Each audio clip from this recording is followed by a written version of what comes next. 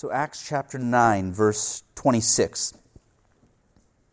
It says this, "And when he had come to Jerusalem, he was trying to associate with the disciples, and they were all afraid of him, not believing that he was a disciple." And if you remember from last week, we had talked about Saul and how he had immediately started preaching the gospel and how the Jews were trying to kill him and the Christians were rejecting him. And he was in this middle ground, this no man's land, and he was really alone and afraid. And so he's in Jerusalem now, and all the apostles and Christians there are not believing that he is a true disciple, believing that, this is some sort of a scheme or trick. And so they're moving away from him, but it says in verse 27, "But Barnabas, he took a hold of him and he brought him to the apostles and described to them how he had seen the Lord on the road and that he had talked to him and how at Damascus he had spoken out boldly in the name of Jesus.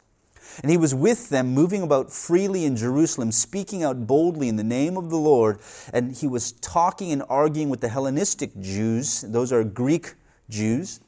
But they were attempting to put him to death. So those folks as well are now trying to put Saul to death. But when the brethren learned of it, now if you see now the Christians are on his side. When the brethren had learned of it, they brought him down to Caesarea and sent him away to Tarsus. And so the church throughout all Judea and Galilee and Samaria enjoyed peace, being built up, going on in the fear of the Lord and in the comfort of the Holy Spirit. It continued to increase. Go forward 2 chapters to chapter 11. Verse 21. There's basically revival happening in Antioch. It says, "And the hand of the Lord was with them, and a large number who believed turned to the Lord." This is in the city of Antioch.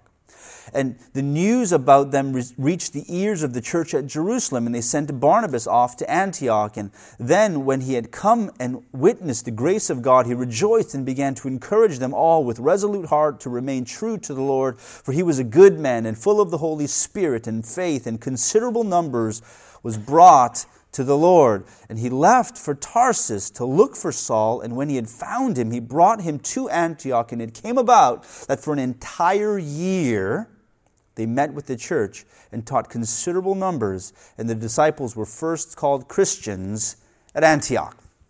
All right, amen. Those two passages, from this foundation, I want to speak this message of making a disciple. And just to tap into, to look into this relationship that Barnabas had with Saul in his early Christian life.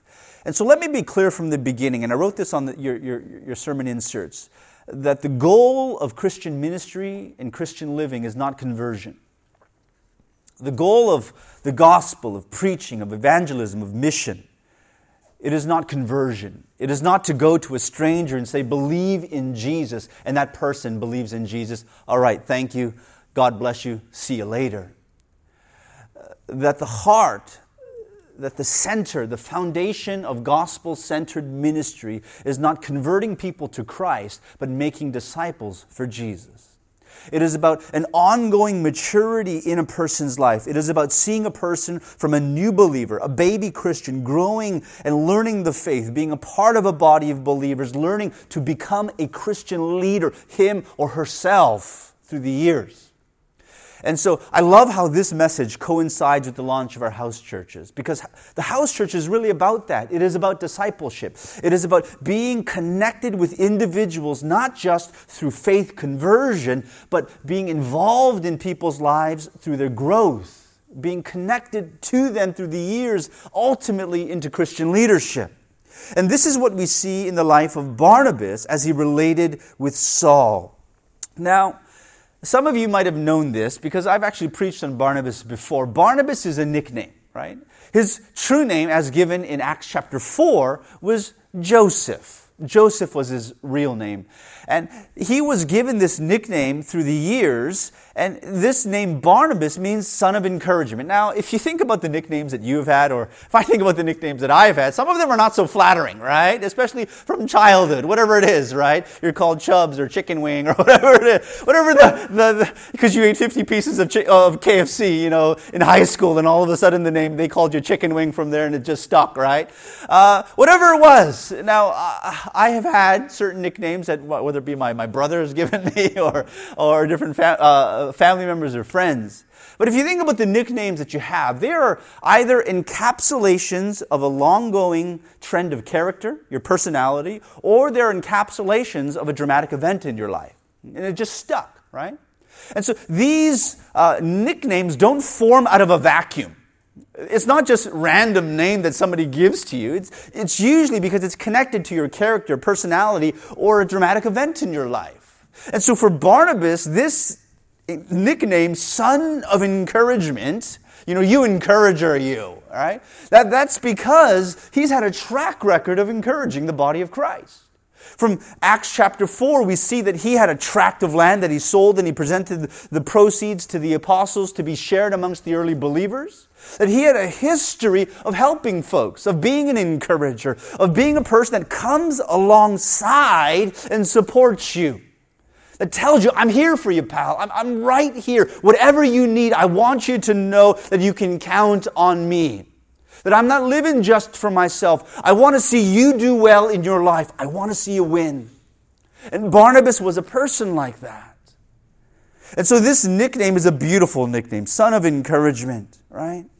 And so Barnabas has this laser focus on Saul. He's in his crosshairs, right? He's picked him out and says, you know what? God has put it on my heart, and I want to see you become a Christian leader.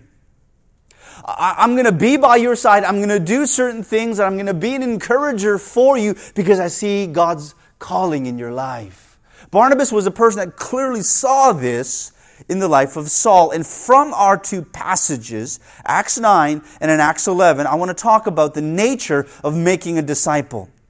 The first aspect of discipleship that I'll talk about is that making a disciple is proactive. That it's not a passive thing.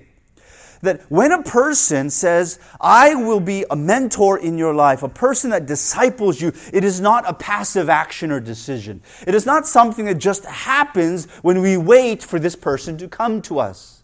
And making a disciple is an active action. It is something where I intentionally go into a person's life and space. This is what we see Barnabas doing. And look at verse 27. Right, of Acts chapter 9.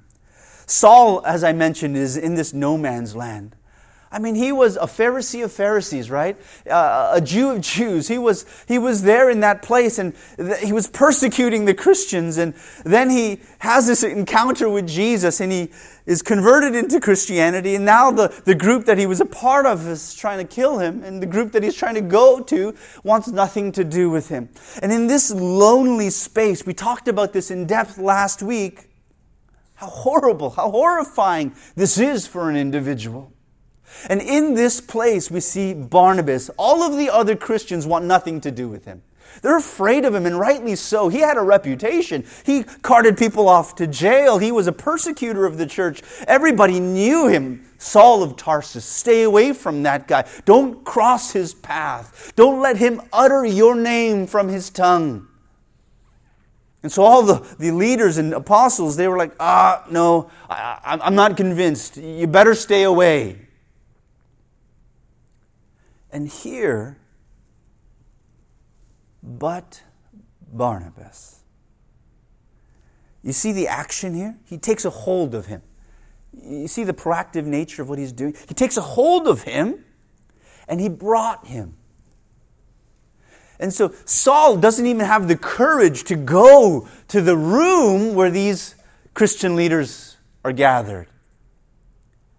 Knowing that he has no authority in the early church. He's got no clout. He's got not the name or the recognition. Everyone's afraid of him. They don't want him to be this top Christian dog now in the Christian leadership circles.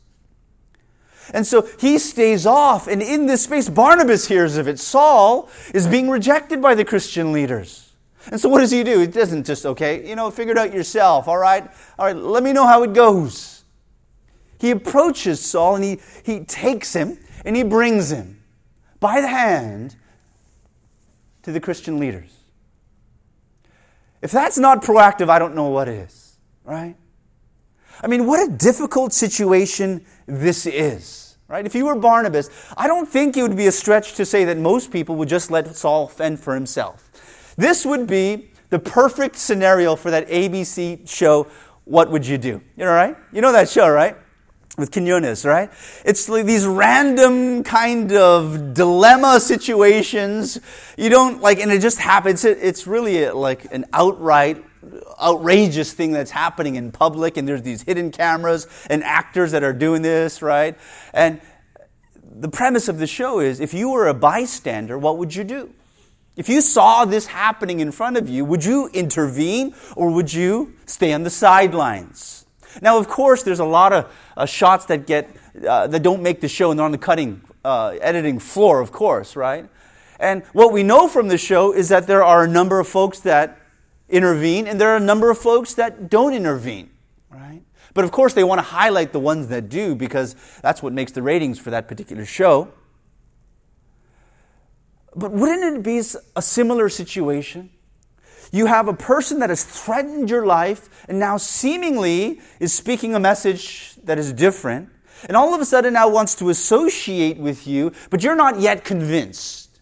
There is nothing that says to you, I know you're a Christian and my life is safe in your hands. And in this space, everyone else, 99.9% of people are saying, no, don't come close, let's not be friends. And in this space, Barnabas, the only one recorded for us, he does something different. He approaches the dangerous man, and he brings him. We find something amazing here about discipleship. Because if you think about it, when you think about being passive or active, it really is about two things. Do I help when something becomes apparent to me, or do I help when I'm asked? When you help when you're asked, even though you're doing some action for them, that's actually a passive help, because somebody had to reach out to you first to say, can you help me? Because we will travel life, we will go down the hall at work, we will enter the door at home, we will go into spaces and we will see people in need. Whether it be they're struggling to carry something, whether they're in emotional distress.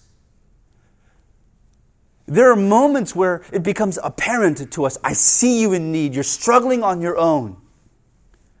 And in that moment, being proactive is talking about an individual going to a person and offering help, giving help before anything was asked, when it became apparent. And this is what we see in Barnabas as he relates to Saul. That he sees a man struggling, and something inside of him convinced him that he was a believer, and so he goes to him, takes him, and he convinces the Christian leaders. And this brings me to the second thing about making a disciple, that making a disciple requires follow-through. Right? Going all the way. I mean, isn't it all too common and easy for us to go part of the way? You know, it's when you see somebody that is clearly struggling with something, or maybe they had lost a loved one, or they lost their job, or they're sick, and something in their life is at a down point. And you've noticed that, and it's common to take the first step and say, hey, man, I heard about this, or, you know, are you doing okay? Just let me know how I can help. I'm praying for you. Isn't that such an easy response? And that's a good thing to do, to reach out and to say, you know what, I know your plight, I know your condition, and I want you to know that I'm here for you. That if you need me to pick up some food, pick up your kids, do something for you to help you, loan you some money, give you some money, encourage you to speak, I am here for you. And we let people who are in trouble or in need, we let them know of our awareness, and we say, I'm here, I'm praying for you. But I bet you 9 times out of 10, maybe 99 times out of 100, the recipient of those words, they're tremendously thankful. When you are struggling, depressed or hurt or lost something of significance in your life, and somebody reaches out to you like that, I heard, I know, I'm here, let me know. There is a mechanical response. Thanks so much. Will do. Period.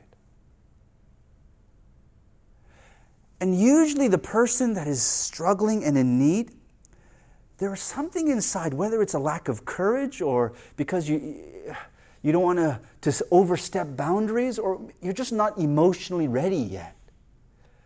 That you hear the words, I'm here, let me know what I can do to help. And you hear that, but there's something inside that just says, thank you, will do, and you don't go a step further than that.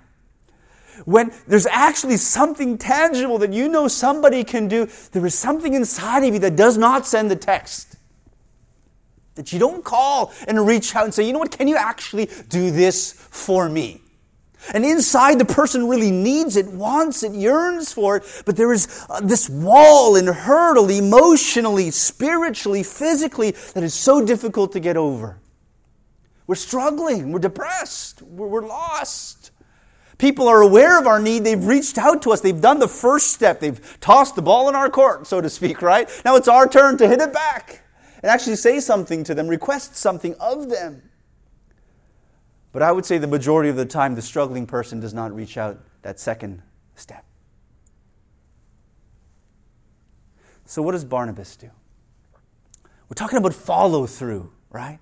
Going all the way, not just saying, I hear you, I see you, I'm here for you. What we see in Barnabas is that he takes Saul by the hand and he brings him to the apostles, and he doesn't say, all right, Saul, tell them your case. I brought you here, I got you this far. Now go on, tell them what you experienced. What we find in Barnabas is something different. It says that he brought him there, and then he begins to passionately defend his case. And he begins to describe, hey, you know what? This guy, this is what he experienced in Damascus. I am willing to put my name on that. You can trust me in that. And he begins to defend his cause, his case. And he begins to describe everything that Saul had experienced in Damascus, what he had preached, who he preached to. And he goes that extra step. Not just bringing him to the place where he could be accepted, but then he goes and he puts his name on the line, defends the case, and he says, this really happened. That's a type of follow-through that is truly amazing. And that's, in discipleship, so important. That when we are encouraging an individual, when God has placed it on us to disciple folks, it requires something beyond the awareness. And it requires an action that goes to the end. This is what Barnabas does. The follow-through. I think about Jesus. Jesus didn't stop after 3 years of itinerant preaching ministry. He didn't stop after healing a couple of dozen or hundreds or thousands of individuals. He didn't stop after some last-minute instructions. He didn't stop after praying in the garden. He didn't stop. He went through the ridicule, the shame, the punishment. And he finally uttered words, "It is finished," while breathing his last breath. If that's not going to the end, I don't know what is in terms of making discipleship. Right? It's not just about, I'm going to speak some good things to you. I'm going to give you food when you're hungry. I'm going to teach you that. I'm going to lead you there. I'm going to make the right connections for you. But it's an example of going all the way to the final exclamation of the cross. And even that wasn't the end, because after dying, being resurrected, now he's at the right hand of the Father, and he's continually advocating for the beloved, for the church, the bride. When the accuser points his finger and he says, "Hey, look at that. You have an advocate in Christ who says, 'No, this is what I have done.'" And he goes right to the end in that. From the beginning of Jesus' ministry, from the great Sermon on the Mount, he says, you know what? If someone demands your shirt, give them your coat. If someone forces you to go 1 mile, go 2. I want you to know that there's more that you can do and more all the way that you can go in somebody's life. But how easy is it to go half a mile when someone asks us to walk 1 with them? How easy is it just to say, "Hey man, if I give you the shirt, you got to give it back." But Jesus seems to be preaching and modeling a very different type of living, of ministry, and discipleship.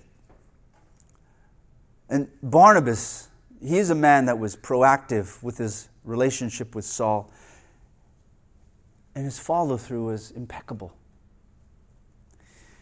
But the last thing that I want to point out when it comes to making a disciple is that making a disciple requires time. It takes time. This is what happens after chapter 9. The end of what we read in our passage was Saul was finally accepted because of Barnabas, right, into the Christian circles, right? And they were now convinced, okay, he's a true disciple. And it says that Saul was going about in the region still speaking boldly in the name of Christ, right? Other people found out about what he was doing, and they're trying to kill him now. And now the Christians rally around Saul, and they take him to Caesarea, to a coastal city right off the Mediterranean. And from there, he's sent off to Tarsus. Why Tarsus? Tarsus was his hometown. That's where he grew up. And so in this place of early Christian life, just a baby Christian, passionate about preaching the gospel, the church comes around him, says, okay, your life is threatened here, and we want to make sure you're safe, so you better head on to back home. They send him off to Tarsus, and it says at the end of our chapter 9 passage that the church experienced such peace. Right? The church was being increased in this season, and an amazing fruit was happening in the church. Not just because of one man's conversion and ministry, but for everything that was just kind of compounding one against the other.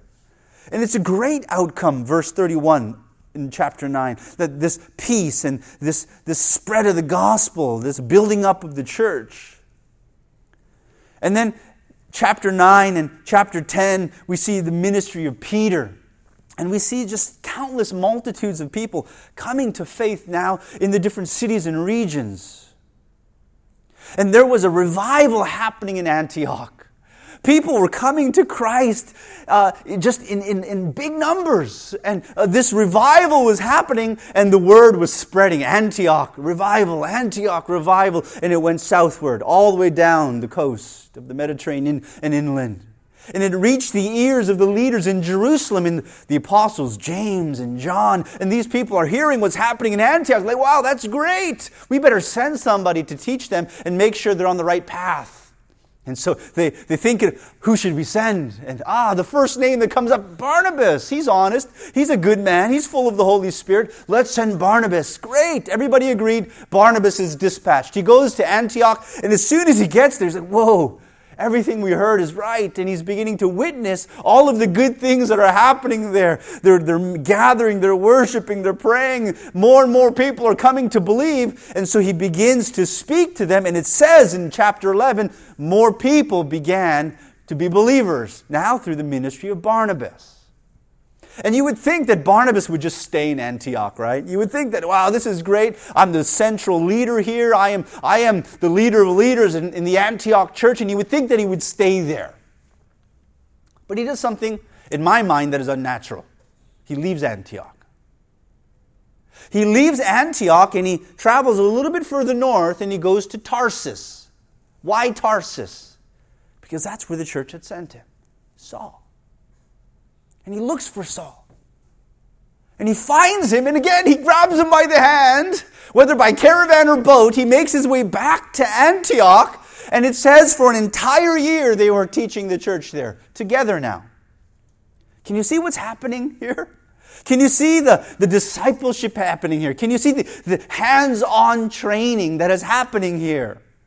Barnabas, seeing revival in Antioch, is not thinking how he can further solidify his leadership in this city. He's thinking, this is the prime ground to train Saul. This is the place that he needs to be. I mean, how sure do you need to be of your leadership to do that? How humble, how others-centered must you be? Barnabas was such a man. That it wasn't about him maintaining center stage, headlining the marquee. It was about Saul. That God has put him on my heart. I want him to become an effective Christian leader. And this is a place that he needs to be. And it takes time. How many years elapsed between him going to Tarsus and coming back with Barnabas to Antioch? I don't know. But what we do know is after that time elapsed, for an entire year, Barnabas and Saul, they were there ministering the word, refining each other. Isn't that how discipleship works? Isn't that how we grew in our faith? That making disciples isn't about this huge, massive harvest from a branch of just all of these fruits. This is not discipleship. Discipleship is better pictured in actually the seed, not the fruit.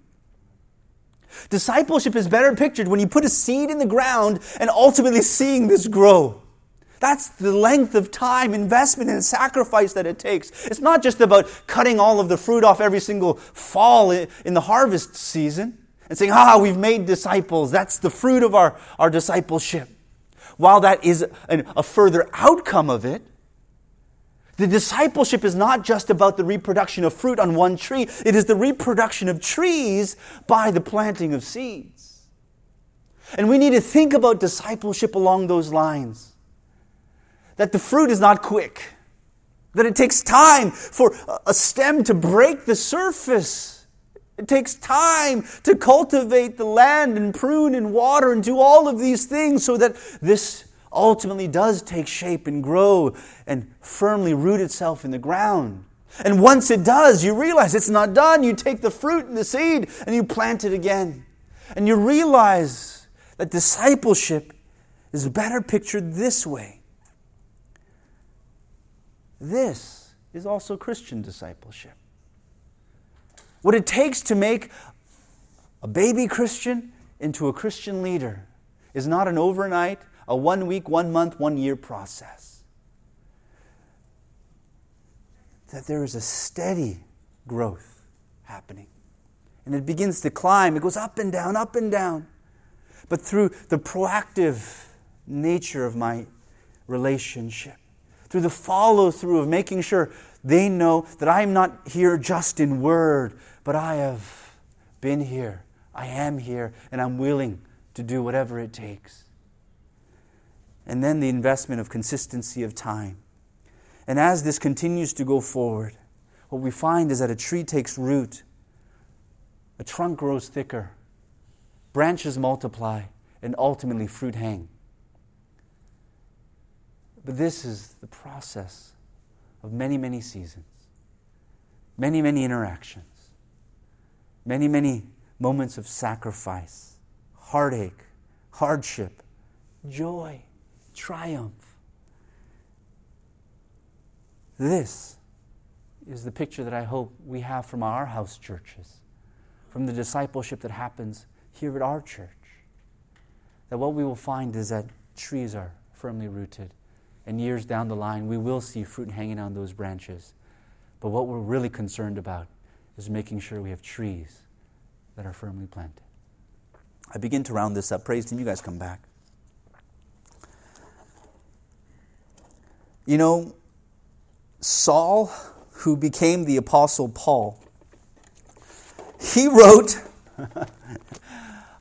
a considerable number of books in our New Testament, right? I mean, you think about the guy, Apostle Paul, he's like, man, up there with Abraham and Moses and David, right? If you think about people in the Bible that really made a difference, he's up there, right? He's up there.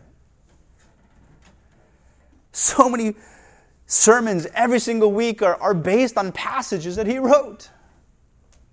The New Testament church is different because of his ministry. I mean, you reach Gentiles. I mean, if you're a non-Jew, your Christian life is a byproduct of the Apostle Paul. That great commission of going to the ends of the earth, the commission of Jesus from Jerusalem, Judea, Samaria to the ends of the earth, Saul is central to all of that. How many Christian leaders were a result of his ministry? How many churches were born directly or indirectly because of what he did in the first 2 centuries, right? How many churches were born in the first 2 centuries because of his ministry? And if you think of all of that fruit, everything that happened there, and you think about what Paul wrote about, in my mind, I see Barnabas all over it. I mean, I have a couple of passages for you, right? Romans 15, now we who are strong ought to bear the weaknesses of those without strength, and not just please ourselves. Each of us is to please his neighbor for his good, not our good, his good, and to his edification. Galatians chapter 4, my children, with whom I am again in labor, until Christ is formed in you. This is not comfortable for me, but it's beneficial for you. Right? And he saw the process here, the pain involved in making a disciple, the sacrifice. In Philippians, for to me to live is Christ and to die is gain. What a well-quoted verse in Scripture, right? But if I am to live on in the flesh, this will mean fruitful labor for me, and I do not know which to choose. I'm hard-pressed from both directions, having the desire to depart and be with Christ, for that is very much better. For who? For him. All right? Yet to remain on in the flesh is more necessary for your sake. And so this is a conundrum, a dilemma, right? If I'm going to live on, it's ministry, labor in Christ. If I'm to die, it's gain because I'm with Jesus. And this was his dilemma. Do I choose my good or your good? Do I choose what's better for me or better for you? And then the very next verse, 25, convinced of this, he says. It's actually a no-brainer. I'm convinced. I know that I'm going to remain. Why? I want to continue with you all for your progress and joy in the faith. Do you see a person that learned a tremendous amount in his early ministry and Christian life from a person that modeled this type of living? And then one last verse towards the middle part of Philippians. But even if I am being poured out as a drink offering upon the sacrifice and service of your faith, I rejoice and I share my joy with you all. I want to finish with one picture, and it's of discipleship. Discipleship is reproductive in nature. It reproduces itself. That when Barnabas reaches out to Saul with such consistency and sacrifice, and he invests in his life, Saul becomes a discipler himself. And he begins to reach a larger number of people. But what we can be assured of is that Barnabas had his indirect hands all over the New Testament churches, all over those letters, all over the ministry and life of Paul. This is the nature of what we involve ourselves in when we say yes to God. I want to disciple folks.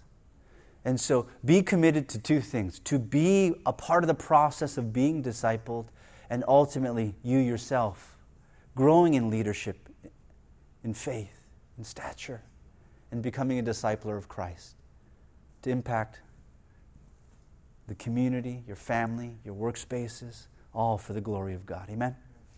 Amen.